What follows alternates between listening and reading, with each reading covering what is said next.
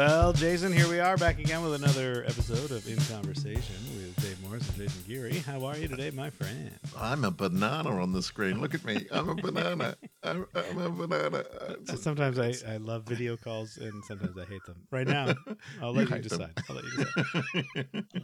No, I honestly do love the fact that video calls have become commonplace. I think COVID has really made it normal to look at someone on a screen, and I'm glad because I feel like I'm in Back to the Future 2 and you're Flea from the Red Hot Chili Peppers and you're trying to get me to sign up for a deal and you're like, come on, McFly. Come on. I'll take Flea any day in any movie. The jits will never find out. I could be in Point Break. I'll be Flea Point Break era. Yeah, just look like it's the best. Anyway. I mean, right now I'm sitting here with nothing but a sock over my penis, so it's fine. You're pretty much as Red Hot Chili Peppin' as you can get. Hey, Red Hot Chili Peppin'? Oh, I hope that's my new term. We Red Hot Chili Peppin' tonight. Okay, well, hello everyone. Thanks for tuning in. We have another interview for you today, another interview episode. Which that's right. We have a guest from Poland, Gosia Rosalska, and she is an improviser who we both met in Seattle a little while ago. Fantastic improviser, one who travels the world and has created a bunch of different formats and teaches. We both find her a very inspiring improviser to work and play and learn from. So she was a natural choice when we were talking about people to talk to. Yeah, she has a perfect natural playfulness and wanting to have fun, but also sort of like a thoughtful approach to improv, which I always appreciate. People that think deeper about what we do and not just the surface sort of fun stuff. So without stalling any further, here is our interview with Gosia. Thanks for tuning in.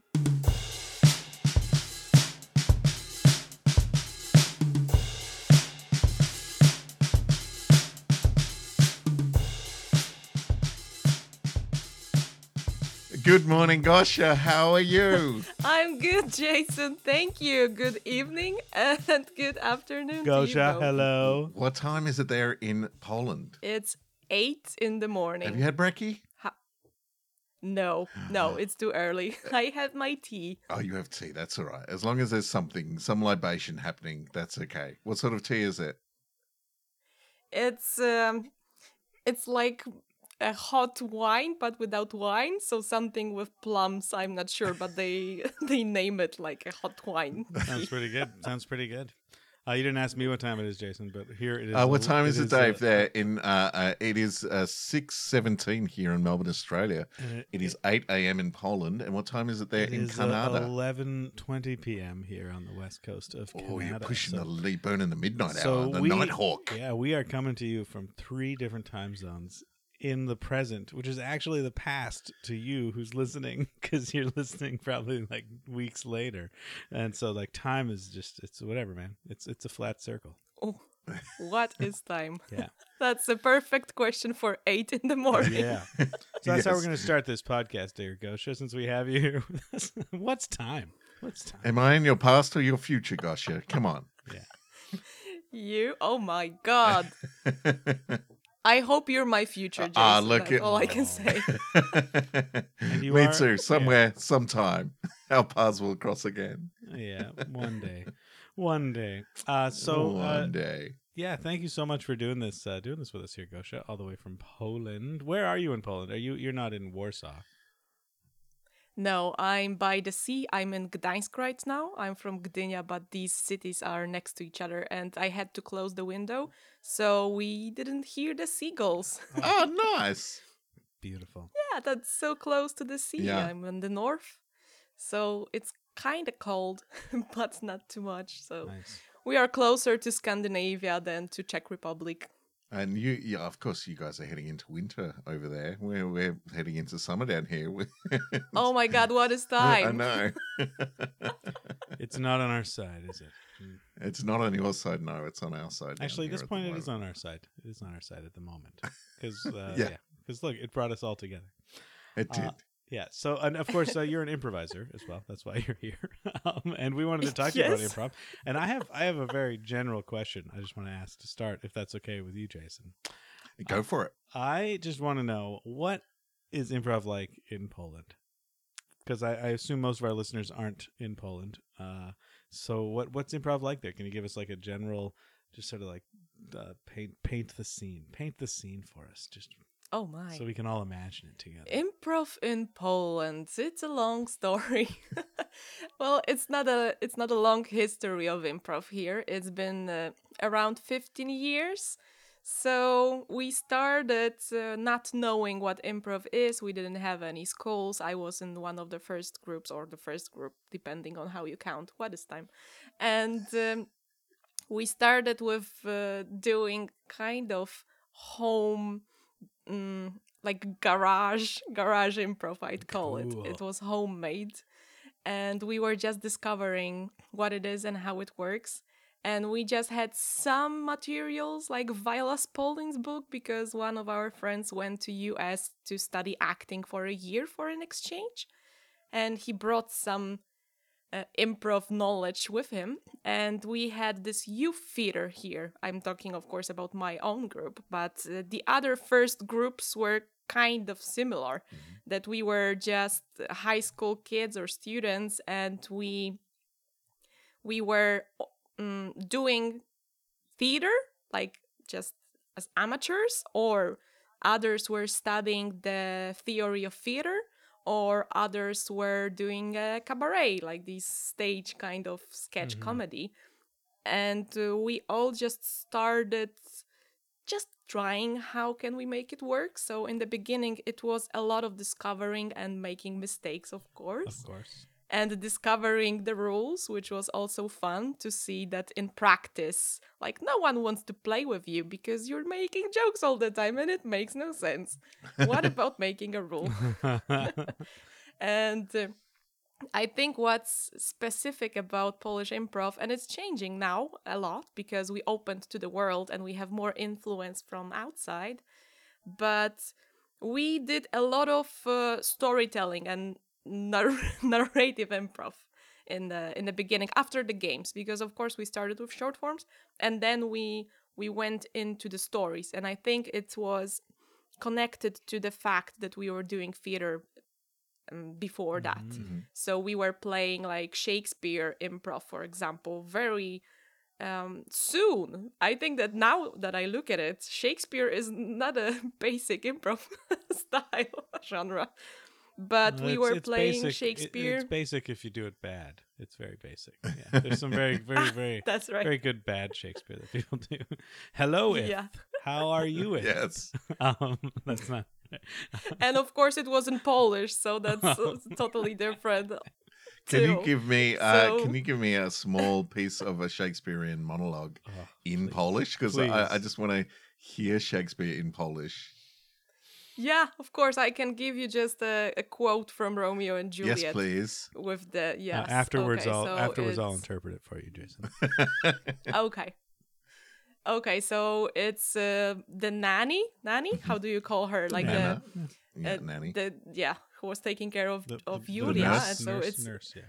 nurse. So nurse and Mercutio. So that was the dialogue, Mhm. and Romeo. So it was. Wypraszam sobie, a cóż to za człowiek z pana? Człowiek, szanowna pani, którego Pan Bóg stworzył, a psuciem tego, co stworzone, zajmuje się już on sam. Does that just sound like Polish with F on the end of it as well? Yeah, is that like very formal Polish, or is that just Polish but poetic? It is very good regular Polish, I'd say. But it's interesting with Shakespeare in Polish that the old translations that we had in school in the beginning when I was a kid, they were awful. They were unreadable. Right. They were so like heavy and boring, and like they didn't have a flow.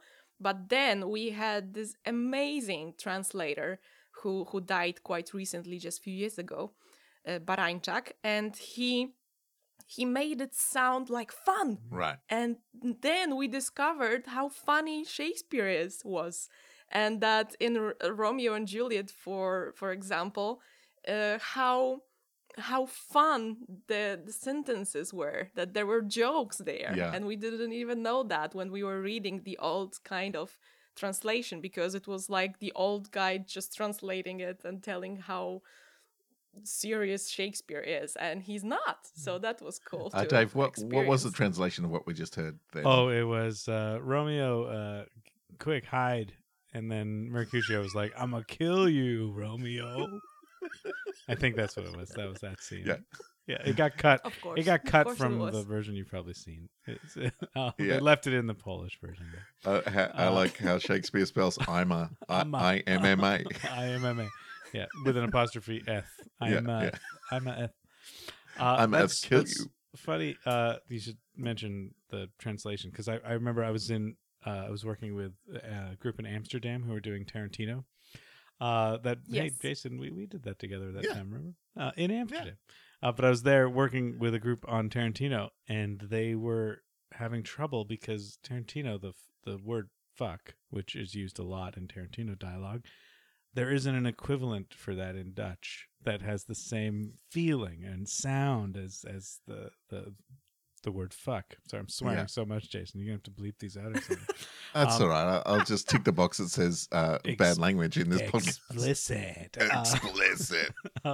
But they were having trouble with the doing Tarantino in the style of Tarantino properly because they couldn't swear it the same way. So they did it in English instead, and they felt much better doing it. It was very, very neat. It was weird. Something I never had to think about as a North American, a privileged North American improviser.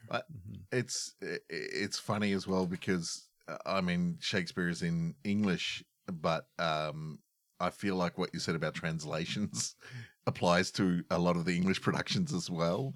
You know, you can read his actual words, but in terms of ideas and how they communicated and the interpretation of the script, like I've seen some that feel, you know, as stale as year-old bread, and other stuff that's just so fresh and invigorating. It looks amazing. So it's interesting to hear that kind of applies to different translations as well.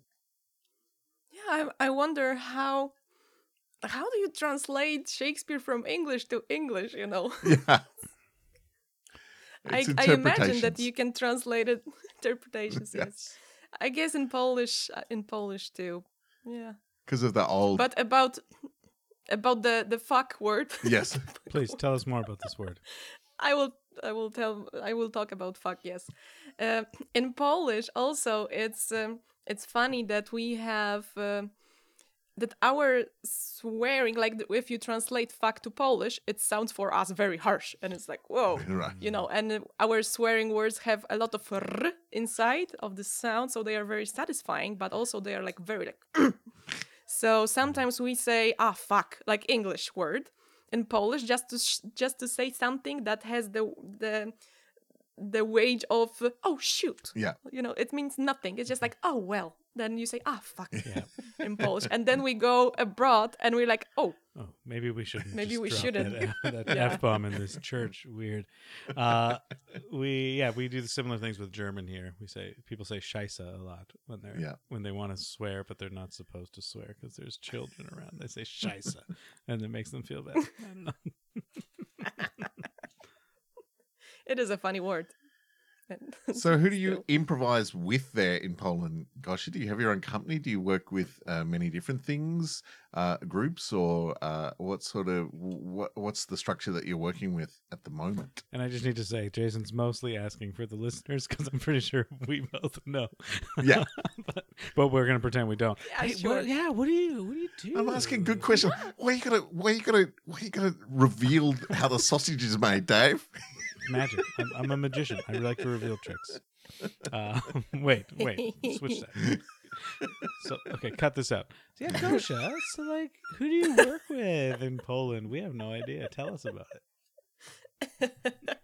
Let's pretend it's not pandemic, so I work. Oh, yeah, of course. Pretend it's not pandemic. That helps. Yes. Then I teach at the University of Gdańsk usually, and I have my groups there, and I have I direct the university theater, improv theater, and but that's where I explore and I create new formats with my students, so they are my little rabbits.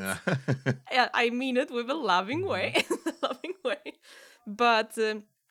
every time that I go to a festival or watch something and just get some ideas, then I go to my classes and they are like, "What do you have for us today? Like, what did you bring us, Mom, from your trip?" And then we just create new formats and anything that really inspires us, and then I take it and use it with other improvisers. So that's how I really create formats and things that I do. And for example, last year, and then we have for example, for the whole year or a half a year or a few months, we have a project that we just make it up, and I bring one thing and then we make a thing out of it. So I will give you an example. Last year I was in the Impro Salento festival in Italy, and I was teaching like several days of a free-form deconstruction workshop, meaning that we were just taking every single tool that we know from any form of improv, and we were mixing them and creating like 1,000 of forms. And one of the tools that they said was microcosmos, and I was like, "What is microcosmos?" And they said that it's like when you have a dust on the table, it's that you see the dust, but then you can switch that the dust sees you. And I was like, "Oh, damn." So I came back from there and I told that to my students, and I was like, "Let's make something out of it." And we created a format based on like switching realities and points of view. And it was super fun. And then we just performed it. And luckily we made it before the pandemic. So it was just like right before the first lockdown, we just performed that. And I was like, yes, we did something. Nice. And also I mostly travel with 7 women of different ages. So that's my team with my friends and my sister. And we go around Europe mostly, but we were in Australia too. Yes, so I've had 5 of those 7 women sleep in my house for a couple of nights and have some fun and a barbecue and eat and laugh and have a great time. Oh yeah, we ate a kangaroo. That was crazy. Dave's face is like, what? No, you didn't. Yes, we did. Yeah, we did. No, you didn't. Well, my whole perspective on not you, but Australia has just changed. You guys eat the kangaroos. You can buy kangaroos at the supermarket. You can buy kangaroo meat at the supermarket. Wow. That's what we did. It's very gamey. That's amazing. Wow. Some people are like, "Oh, let's go take pictures of kangaroos," and other people are like, "Let's go eat the kangaroos." We did both. First, we took pictures, though. Anyway, we're getting a little off topic kangaroos. I did want to double back on something you said because it caught my attention. To get us back on track. Did you say university? Do you teach improv in a university? Like, there's a class on improv in the university that you teach at? Yes, but these are not mandatory classes of some studies, but these are the additional classes that you can take if you're a student. And then I can give you a paper it's not a grade that you get, but if you have good grades from other things that you have on your paper, then you can get a scholarship because you're so awesome. So you can get a scholarship for doing improv. That is amazing. Wow. Yeah, that is great. That is so cool. Yeah. Yeah. So I have classes for students, but also for regular people from the street, but also at the university. So that's my base. And I've been doing it for 14 years now, I think, because someone asked me recently, and that's crazy how the time flies. Yeah, it is. Time. But it's not. What is time? What is time? But it's not popular to have improv at the universities. I think that's the only one really in Poland. All right. Well, it is changing now because there is some in the film school and the theater school, but it's just starting. So. And your format, 7 Women, I've had the privilege of seeing it several times, both here in Australia and around the world. Which has been lucky for me. Can you explain to Dave? Have you seen it, Dave? I never have seen it. I've seen lots of photos from backstages on your Instagram, like before, like and after shows. but so I know who the women are. I probably recognize them if I saw them, but I've never actually seen the format or the show or know exactly what it is you do. And Except again, that you're this is a different little bit ages. loaded. Different ages seems to be part of the format, the different Yeah. perspectives. Smart, different, Dave. I pick things true. up. So yeah, the different perspectives seems to be a big thing. So yeah, I just wanted you to explain for the listeners and Dave and people who perhaps haven't seen or come across the format before, one, why you wanted to do it, what it means to you, and how it works. Not particularly in that order, but just to break it down a little for us. Of course, with pleasure. So, Seven Women of Different Ages is a title of Krzysztof Kieślowski film. So, it's the Polish director, was the Polish director. Mm-hmm. And it's a short documentary about ballerinas that were in different ages. So, from the smallest one to the oldest one who's teaching the young ones. Mm-hmm. And it's a journey through life of a ballerina. And you can find it on YouTube, I think. And that was the inspiration for all of it. And what we do now is we start the show with sharing with the audience one fact or revelation that we had recently in our lives. And the range is 20 years between us, from 20-something to 40-something. So it could be bigger still, but that's what we have. Mm-hmm. It's around 20 years of difference. Cool. And we always ask one person from the audience too. So then we have 7 because we are not really 7. It's just the name. And so we start and we say each one of us says, I'm Gosia, I'm 33, and recently I realized this thing about my life. And then and one person from the audience, and then we play around that. So these are really different things depending on the moment. Like someone finished their studies, or someone has kids who are growing up, or someone got divorced or something. Like there's a lot of things going on in our lives. And then we just play kind of a free form around that, and we mix the scenes about life with the just stupid, crazy, abstract, fun things that is also life, really. So we are just changing a bit. We are mixing some more serious and more silly things, and usually we just try to get back to the beginning in the end, and that's the whole structure that we have.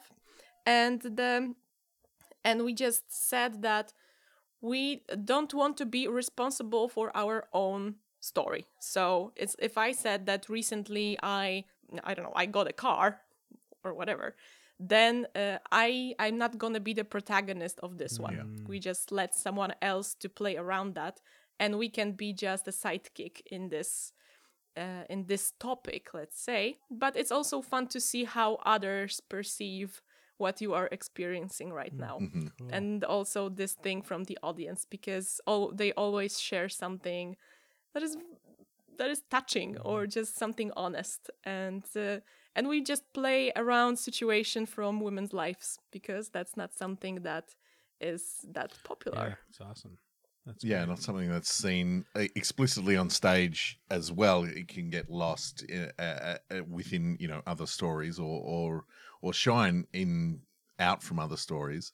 But to have a whole show kind of based around and focused on that is always very exciting. And I know from experience of sitting in the audience before that show, every time I've seen it, that there's always a real buzz of excitement with the energy that's about to hit the stage, and you guys have never disappointed when I've seen it in terms of bringing that energy to the stage. And so when you perform, what is it that now that you've performed a lot as a troupe together, what is it that you try to do for each other to change it up time after time if you're doing the same format over and over again? Yeah. Well, the funniest thing is when we play after few months, let's say, this format, and then we have to think about what changed in our lives in a short time. it's funny to just see that we are usually thinking about it the day of the show. Right. So we just like walking around, just like, do you have something? No, not yet. I don't know. And then what is time? What is life? That's the thing that we have that day. And then we're like, oh, I have three. What do you have? Something heavy or something funny? Oh, I have something funny for today. Okay, I will take something heavy then.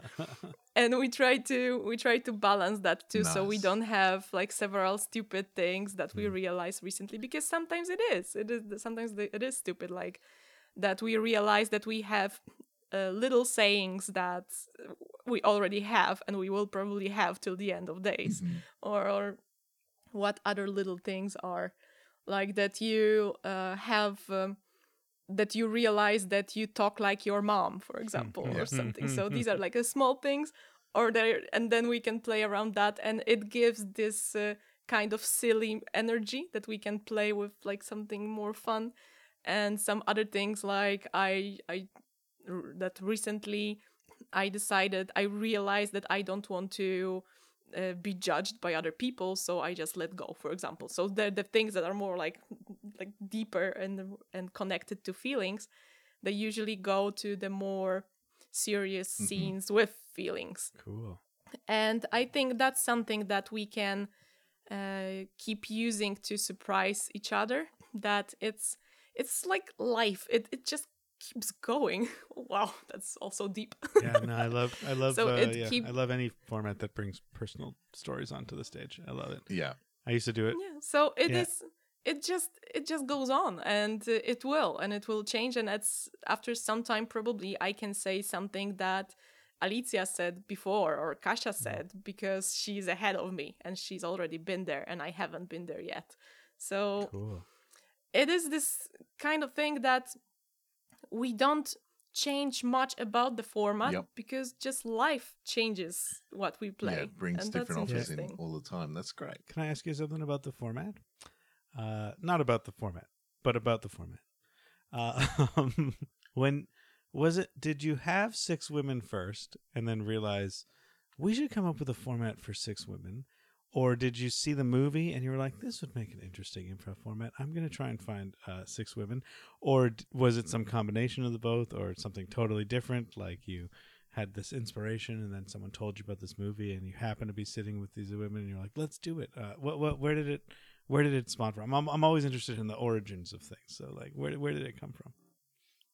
I have the answer. Sweet.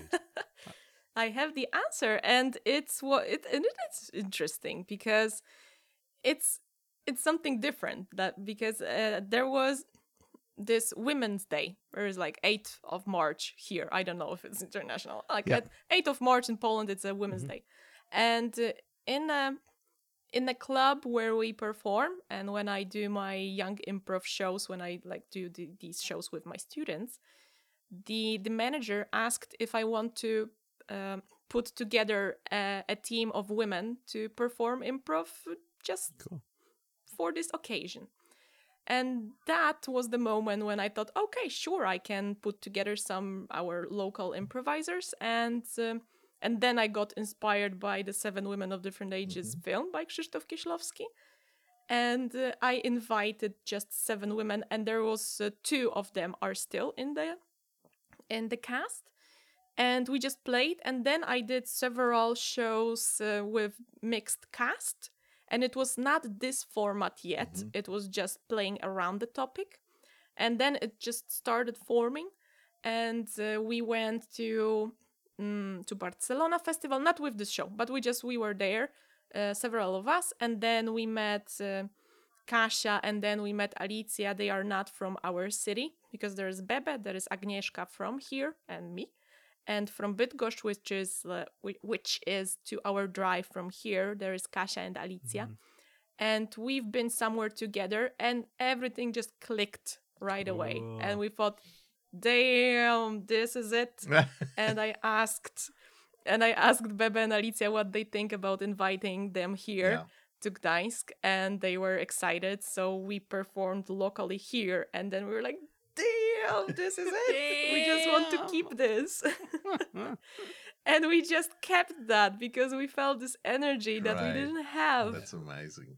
With anyone else with this combination. And we just had so much fun and support off and on stage that then we just started working on that. And then we got invited to Kraków Festival in Poland, and it was very fun, and still with 2 additional improvisers as guests. And then we applied to Athens Festival, and then it just like poof, then it went. So since then we are in this. And then because that was 5, but after some time we invited Karolina from Warsaw, so it's like the triangle of 400 kilometers here. And we have Karolina now, so we are 6, and again very happy. And we've been thinking about Karolina for a year. It took a while to hit on her. Really. So cool. I love when a plan comes together. To quote the A-Team. I love it when like you have these different ideas that are all floating, and then they just that lightning shock when you're like, I got it, I figured it out, and then Yes, because sometimes you just feel that you have different combinations of people. Every combination is different, and if you put different even genre on them and different style or whatever, like every person is interested in a bit different thing. But if you find like something that puts them together, that glue, it's magic then. And you know things about magic, Dave. So I know a little bit. I know a little bit about magic. Like, for instance, did everyone know that Jason already knew about Gosha when he asked that question earlier? He was just pretending he didn't know. Whoa, damn! Dave, I legitimately forgotten. I'm getting old, and trying to cover up. But you remembered that we were in your home. Yes, so that's that much good. I can remember. And I was sleepwalking there even. So. Now, something you mentioned there that I am particularly very, very jealous of is festivals, because to get to festivals from here is, as you know, a very long trip. and I kind of have to make windows in my year and hope that things kind of line up over there, both in Europe and America, Canada, and kind of just have these little windows that I can travel in. And it seems that European improvisers are kind of blessed with being able to catch a plane on a Friday night, for a couple of hours to a whole nother country in a festival that lasts for 2 days and stuff like that. And that's the other thing, that coming from Australia, to go somewhere for 2 days takes you 3 days to get there. It takes you for so long to get anywhere from here, particularly the bottom part of Australia. And so, as I say, it's got those festivals kind of have to line up for me, or at least be close together to make it all worthwhile. What's it like being able to go, just zip from festival to festival? How do you find the community in Europe, and what does it foster, good, bad, or otherwise? It's a privilege for sure, and I'm sorry, Jason, but you have kangaroos and summer in the winter. So. We have none left. We ate them all. Oh shit! I can't believe you. I can't believe you ate them all of them. There's so many. We kept a couple. Okay, but you know what, Dave? I just listened to the sorry, Jason, I will get back that's all right. Go for to the question in 1 minute. But I listened to the historical podcast recently, and they said that in America, the continent, the Northern America, when humans went there from Europe, they ate all the horses before they managed to use them. I'm not surprised. And then the conquistadors brought back the horses. That sounds like something we'd do. Yeah, we would do that here. Yeah, horses. I mean, they're not kangaroos. Okay, answering your question. You're not angry. Okay. So living in Europe and being an improviser is a bit of a feeling that when you say "see you later" to an improviser at the festival, it is soon. that probably if there is a traveling improviser and you travel too, that you will meet soon, or you can just ask, so when do I see you again? Yeah. Oh, in a month, for example. Or I had like several weeks or months with Lee White last year. Oh, nice. In the spring, that we spent more time together than at home for like a month or two or something, that we just kept seeing each other all the time. And it was just like that. Then we took, for example, we were in one space, one I don't know, one festival, and then we took a train to another one, Right. because it was just a train from country to country, for example. And we were like between France and Germany. I think it was after the Berlin Festival, and then we went to Sacre Bleu to Strasbourg. Yeah. And also, as you said, that you can just go for 2 days. I even went to, it was around the same time, I think, last year. I went to Berlin. I just took a train from Gdańsk to Berlin to play one show with Lee, because Lee had he made a show organized that was called The Funeral of Lee's Hair. I remember, Yes. because Yes. I remember Yep. seeing all those pictures. Yeah. Yeah, and he made an event of cutting his hair, and because he had a very long hair for a long time, for many years, and then he went bald, like cut his hair. Yeah. And it was just one show that he invited several improvisers, and I was one of them. And I basically played really like one scene when we did he was directing the scene of Star Wars, and I played like the old trilogy of Star Wars Yeah. in 4 minutes. And then you caught a train And home. Yeah, and then in the morning I took a train back. Yeah. So that's living in Europe, Yeah, that's which is great. Of course, you need time to do that. Yes. But if you're a full-time improviser, then this is your thing. So yeah. I mean, in North America, we just can go did. to festivals too, Jason. Me, I can't. I can go to festivals. They're nearby, Yeah. but they're all like Yeah. North American festivals, which are all just a Yeah. bunch of North American people doing their North American improv, and it's Yeah. fine. which is It's what? fine. It's fine. I'm not gonna knock it. I mean, Yeah, Dave, but explain for Polish people then. What does it mean? well, it's just it's that like It's a a lot 20-minute sets. a lot of Chicago style 20-minute sets with people doing quick slice of life scenes with very interesting characters, and then people run in a semicircle in front of it and sweep it off stage, weird. and then another scene starts, and you see a lot of that. And then you do see some very cool stuff, as always at festivals. There are a lot of people Yeah. doing new, innovative works, but you do see a lot of guys in jeans and t-shirts running around in circles playing funny characters, which is totally fine. Yeah. But you see a lot, like North America, it's a lot of the same kind of festival. And it's the thing that I'm always jealous of when I go to Europe and I get to go do a couple festivals. And I'm like, man, there's like, people are speaking so many languages here and stuff. This is so great. And you get to actually do a translation show that feels cool with people who don't Yeah. understand each other. Instead of North America, where it's like, okay, well, Gauche is Let's here, see so the we'll same get Gauche. version of things for 20 minutes. Yeah. At least Oh, Gauche is wow. here, so that's someone in Polish, and then Jason will speak in Aussie, and Dave will speak bad French, and like that's like it.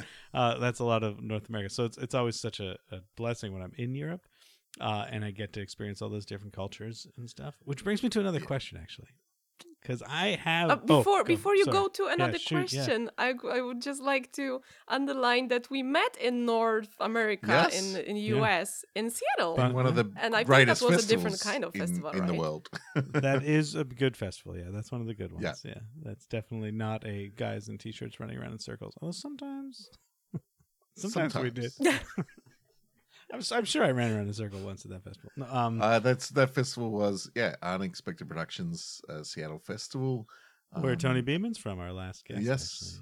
actually, Well, and it is a great festival. What I love about that festival is, as opposed to what you're talking about, Dave, in terms of North American festivals, where teams rock up, hang out with the other people in their teams, and don't really get involved with anyone else there. They'll go and do their set, and maybe they go fuck for off and drinks get a drink. after. Yeah, with some yeah. people. Yeah. And so, whereas something like the Seattle Festival is a mixed ensemble from around the world. These are people. There are maybe a couple of people from the same place or the same company, but generally we come together as an ensemble for the week. So we train together during the day, we learn together during the day, and perform together during the night. So it's a very different type of festival than the one you were describing before. Yeah, it is a pretty unique festival in that sense. And there's actually 2 Seattle festivals. There's the one that Unexpected does, which is the Seattle International Festival of Improvisational Improvisation, and then there's the Seattle Improv Festival. So there's like 2 different festivals, and one of them is, I think, more just people rock up and do their shows, and then the other one's Unexpected's beautiful festival. And I feel like that ensemble style festival was, at least it was when I last was in Europe, more prominent of the kinds of festivals you'd go to there, which is the kind of festival I like to go to. The kind of festival I run here is similar, because why are we all coming together if we're not just going to learn? If we're not just going to learn from each other, like why are we? Yes. I mean, I get it. We can come together to put on a good show for an audience. That's a valid reason to do a festival. But as an artist, I like to meet people in different places and challenge myself. Yeah. Mm-hmm. And it's but again, particularly for someone who's got to travel so far to get anywhere and do anything, I want to feel like I'm growing out of that journey as well, not just going and putting on good shows. I can do that here. I want to go and meet other artists and make sure that I'm bringing those skills back to me and also my community back here as I grow as an artist. I can pass those skills on as well. And festivals like the Amsterdam Festival or the Seattle one are ones where I've been able to do that. So or Sprung in Switzerland, that was a month ago. Yes, same. Yeah. Although I will say I have traveled for a day in each direction for like a 3-day festival. Like I have done that before. I'm not going to say I'm above that. I will do it. No. I would do it every weekend if I could. Yeah, if I could afford it, I'd do it all the time. Travel, that's the other thing. It's cost prohibitive. It's for me to go to a 2-day festival. It is 3,000 Australian dollars to get to Europe. It's not 3,000 Australian dollars. That's like 3,000 Canadian dollars. Yeah, I just did the conversion in my head. That's mad. Okay, I have a question. For you. So I have improvised in other languages. I've improvised in French a little bit, which I kind of speak. I'm not going to claim that I speak French, but I am Canadian, so I should be able to speak it a little bit. And I know a lot of our listeners are all North American Anglo speakers and Australian Anglo speakers who've never had to improvise in other languages. Do you find that, obviously it makes it difficult, but do you find it changes the kind of improv you do or the style of improv you do? Does it slow you down, speed you up, make you funnier, make you less funny? Like how does it affect your improvising? It affects a lot. It affects even when I speak to someone, I sound differently. I have a different melody of how I speak, which is funny because then I'm like, am I a different person? Identity. What is it? What is it? Who am I? Oh no. Who am I? What is time? The big questions. What is time? Who am I? Jesus. When I play improv, it changes the amount of words that I use for start, because we have each person from Poland as we talk with them talks more when we speak in our language than in English, because first of all, we don't have that big range of vocabulary. Which brings me to another thing, is that I feel dumber in English. I feel like my IQ is like just dropping dramatically, really. And which is funny, because if you heard me and understood me in Polish, I use so many sophisticated words that it's funny. And it's just Bebe, my sister too, and we were wondering why. And then we were having a dinner with our parents and we listened to them and it's like, yep, this is it. So our parents just use like these funny old school words, sometimes not too old school, but just like sophisticated, just reading books and stuff. And then we speak in English and I say stuff. See, I would not say stuff in Polish. but it's just easier. Yeah, and then on stage, that's how I feel when I speak French. I definitely feel like I'm dumber. I just feel like I don't know what I'm saying, and then I know I'm saying it wrong, but I just have to say it. Yeah. And then so it ends up making me shy when I'm speaking in French to people, and I just don't say much. Yes, and it you're is like, more. Dave, he doesn't seem he's such a shy guy. And it's like, no, really, I'm not. I just can't say. So I totally sympathize. Yeah, but continue. And on stage, it changes also that if you don't have all the words that you want, you have to find some replacement. So then you play more emotional and more physical, because how are you gonna communicate if you cannot say what you want to say? Then you will just do like and show it and make some noises, for example. Or be more emotional and play more with pause than just like you're making a dramatic pause, and in the meantime just like, what was the word, what is happening, do I know what is happening?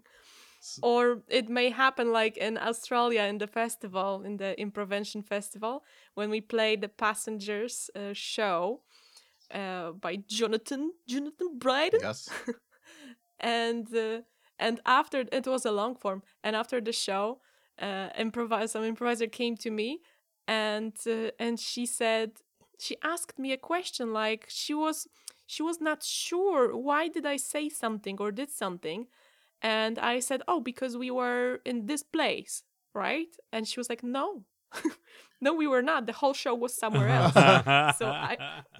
So I played the whole long form show thinking that I'm somewhere else than the rest of the team. That is amazing.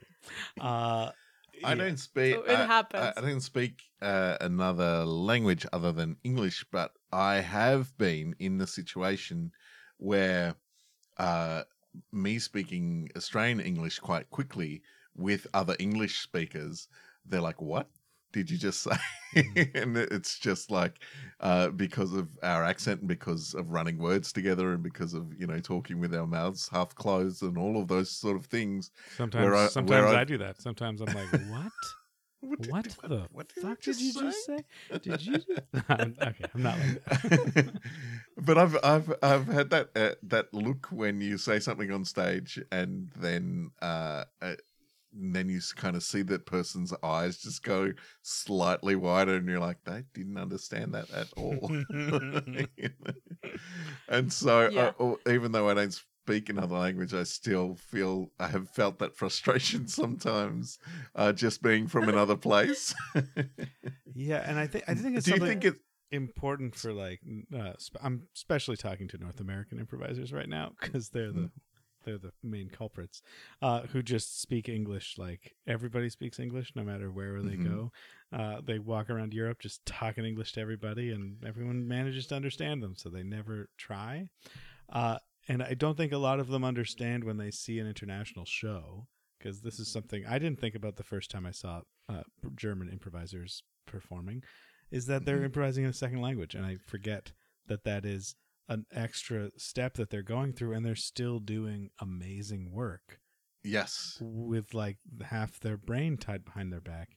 And then when I try and do a simple scene in French, and I just kind of start using metaphors because I can't find any words, and then my characters just get really mad and storm off stage because I can't, because I'm like, I don't know what to do. I gotta be emotional. And so it's just something people don't understand when they're watching that kind of thing, or playing with an international improviser. That's what I was about to say. Yeah, is it the joy of having to slow down as well? I mean, do you find that, Gosia, when you do speak in another language, that the pace is quite different to your normal pace? It is, and but I found a hack to change that, because I hacked my English. Which is that I use a Polish word and make it sound like English. And usually it works. And that helps me to not slow down with my thoughts. Okay. Because, for example, we had... I was talking to Jill Bernard in one festival. We had workshops. I took her workshop. And I was describing something. And as I said before, I use sophisticated words in Polish. and I don't know them in English. But when I take it from Polish and make it a bit more round, because Polish is very but if you make it like then, for example, you get oneirik, the word. Mm-hmm. And I said that word, and she was like, "What is it?" And I was like, "Ah, man, it's probably not it. I just tried." And then we checked, and it was it, and it was in English. And then we laughed that she learned a new word in her language. Yeah, that's because the roots are in Latin mostly. So that's Greek actually. The oneirik is from Greek, and Polish has also some roots in Latin, or you can find some words from Greek. So if you take it's easier to take a sophisticated Polish word and make it sound like English and make it than use a simple one. Yeah. Because the sophisticated ones are not that changed, have not that changed through time, because people are not used. That's my theory. I'm a cultural, like, I have a cultural master's degree. So so if you take like this sophisticated word, there's a chance that it has not changed that much through time, because people are not using it every day. cool. So then you can just take it and make it sound like English, and probably you will make it. Nice. Or you will say medusa, and people will know that you meant jellyfish, but you thought it was medusa. So. Yeah, and So it helps to hack the brain, so you don't think too much about what you say. Because even if you don't, like, if you just go over it and no one would understand the words, you may still, like, make a context, and people will get it from the context. yeah, and that's that other thing I think that English speakers take for granted, is that anytime you're trying to speak another language, if you can't think of the word and you say it in English, most people know what you mean, because most people speak enough English nowadays, and it's like, especially at a festival where most of the workshops are in English anyway, so you can always just go into English and you're fine. And it's such a thing we take for granted, and we don't acknowledge that enough. Like I know whenever we do a translation show where people are speaking their native language, that half of the show. Do you do translations often? I know Seattle does it every year. I don't know if they do them all over the place. I assume they do. It's not very popular, but it happens. It happens in festivals in Europe. So the show I'm referring to, for people listening, is where the first half is people speaking in their best language, their native tongue, and then the second half of the show is people speaking in their worst language. So everyone's trying to speak a language they don't speak, and it's a nice exploration of language. But in the first half of the show, when everyone's speaking their native language, it's like a note you have to give English speakers to not just translate everything. Because it's so easy to have someone speak to you in Polish, and then you say something like, "Yes, the refrigerator is over there, Mom," and you define everything they said, even though that's not what they said, and they know what they said, and you're acting, and you get to be the person who tells the audience what was said. And so it's like important for English speakers to, like, in that first half of the show, just say yes. Like, you say something to me in Polish, and I go, "Okay, yeah, of course, let's go." And then not I just had one situation. Yeah. I had only one situation when I was the person who was understood, because we did a kind of translation show in Poland in Toruń Festival in Jo, and I added a bit of cultural background because, as I said, culture is my thing. And it was super fun, and we called it Babel, and it was that in between the scenes I was asking question, kind of like Seven Women, that we were just on stage, and I was asking something about your culture and your country, like what is your country, like what are your insecurities of your nation, for example, or how do you treat food, like some more serious and more silly questions.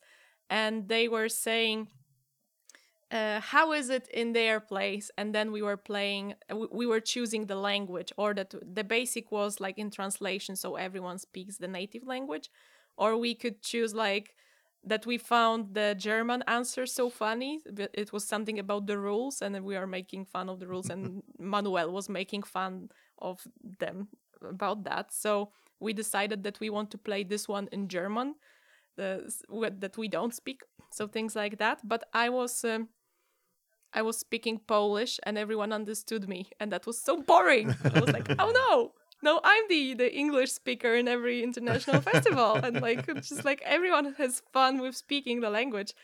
that the like the others don't know, and I'm the only person that every person in the audience understands.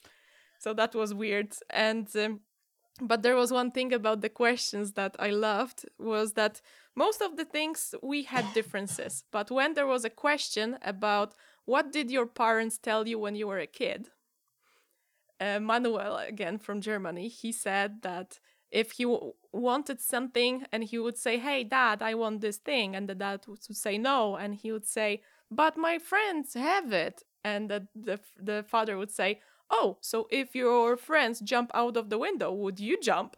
And everyone was like, we have the same thing, but just like different expression. Like, if your friends would jump into the fire, would you jump off the bridge? Would you jump into the waves? And we're like, oh, every parent says the same thing. Like, it's just a different frame, but every nation in Europe has the same. So that was the whole festival went like, look, this is true for as parents, everyone. there's only so much you can say to a kid, really. Look, you gotta go from the same playbook. But there's like cultural differences, right? Like if your friends were boxing a kangaroo, would you box a kangaroo too? Like you gotta find like something in the. I'm assuming is that the Australian one? What would you say? What would you say in Australia? It's like if your friends are roasting a kangaroo, would you go on? No, I wouldn't. I would stand up for those kangaroo rights. What would you say in Canada? No, generally here it's like, if your friends are jumping off a bridge, it's the same kind of thing. The English one I think is bridge is pretty common around the English-speaking world. If your friends jump off a bridge, sometimes I think people say cliff, but I think mostly it's bridge. Yeah. If your friends jumped off a bridge, would you jump off a bridge? Yeah. I think we say fire. If they would jump into the fire, would you? And the like bonfire. Cool. One thing that I like about the language difference, both again, I don't know so much from the playing and saying side, but playing with people with English as a second language, is I consciously have to start to remind myself before I walk out on stage to slow down. And generally, that's a good thing to remind yourself as an improviser anyway. And that's why I find a lot of the work at these kind of festivals where people are working together and doing it perhaps in a second language or a shared language is often better than the normal kind of carefree stuff. Is everyone is paying so much attention and putting a lot of care into how they work with the people that they're working with. And I think that's a lesson that I've learned from working with international people that I've brought home and into my work as well, just to my straight up English work, is that how much more beneficial it is to slow down, Yeah. Especially also even. Well, I was just gonna say, especially after you've done a scene where you drop big fancy English words in the first sentence, and then afterwards you're like, why did I do that? Oh no, Anton, I'm so sorry. I just said, you don't understand what I just said, and you feel terrible. And then now, from that moment on, you remind yourself, slow down, keep it simple, be clear. Or you can make it worse and keep explaining what you just said. That would be awful. Oh, that would be worse, yeah. Sorry for my my doggy barking in the background there. Someone's either coming home or going past. And my cough. Also, when you play with different people, even if we speak English, we have accents of our languages sometimes. And sometimes we pronounce a word in a different way. Like in Polish, you would say house. And then people are like, house, what? And I'm like, no, house, house. And it's chaos. But it's just like we write it the same way, but then we just we may pronounce it totally differently. Or just randomly have a Slavic accent. And then you have this more like I said, square letters. Or we just use every letter. Then well, if you're at my house, you could say house or house, and it would be just the same. So I had another question, because it's come up a couple of times, and I think we're actually getting close to our end time here. We're just on an hour. But so I want to get this in, because you keep bringing up this cultural degree that you have, and that's something that interests you, obviously, and the shows that you're doing about exploring like the lives of women and stuff, and different points in people's lives. Again, a lot of cultural stuff. You seem to get suggestions that involve people's cultures and lives and where they're from. So I'm just going to ask you this way. What is your vision with improv? What is it that you try and do when you get on stage? And is it obviously about culture, or is there more to it, or can you articulate that in some way for us?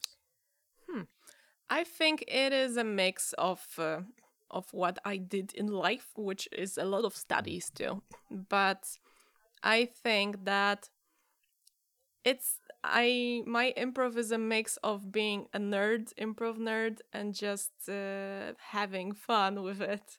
So I have this base where I like to dig deep into humans, and it's both from the cultural side and the director's side, because I also studied film directing, so I'm graduate of film directing too. And it is connected because if you want to create characters in film that are true and that are the ones that we could connect to, then it's you need this depth that is in humans. And it's also about not being good or bad, because there is no such thing. It's you do things that we judge as good or bad, but thinking about humans as these creatures that have this depth, and we just do things, and we are good and bad, and we just do these things that we judge. And then you go into the cultures and see how different we are. Then in combination, it's everything is there. If you have this approach of film where you just analyze and put this storytelling of film, see, this is my English. It's getting worse with every second. It's amazing. It's expiring. It's amazing. Everyone's listening, going wow, cool. They're into this. Medusa. Sounds so cool. Oneirik. So if you have the base of filmmaker, let's say, so you have some concept of how you want to tell stories and that people are different, and then take the cultural approach of that we live different lives, we have different habits, even living next street, or in Europe you just drive to another country, as we said, maybe not in Australia, but in Europe you can just drive. I can be in 5 hours in Germany or in Russia or Ukraine or Sweden in 7 by ferry. And knowing that, being interested in people and in humans and in this human layer, if you add this human layer to the most abstract cartoonish characters, it's Pixar then. We cry watching Pixar animated films, because even if these are toys or basically emotions or whatever else, we feel this human layer, which is, if you take a look at culture and at how people live and what they struggle with. So for me, this is the combination that brings this thing that excites me the most, aside of just going crazy and having fun and being free. But that's the core that is underneath all this fun that I have. Well, I think that is a perfect way to bring to this conversation to an end.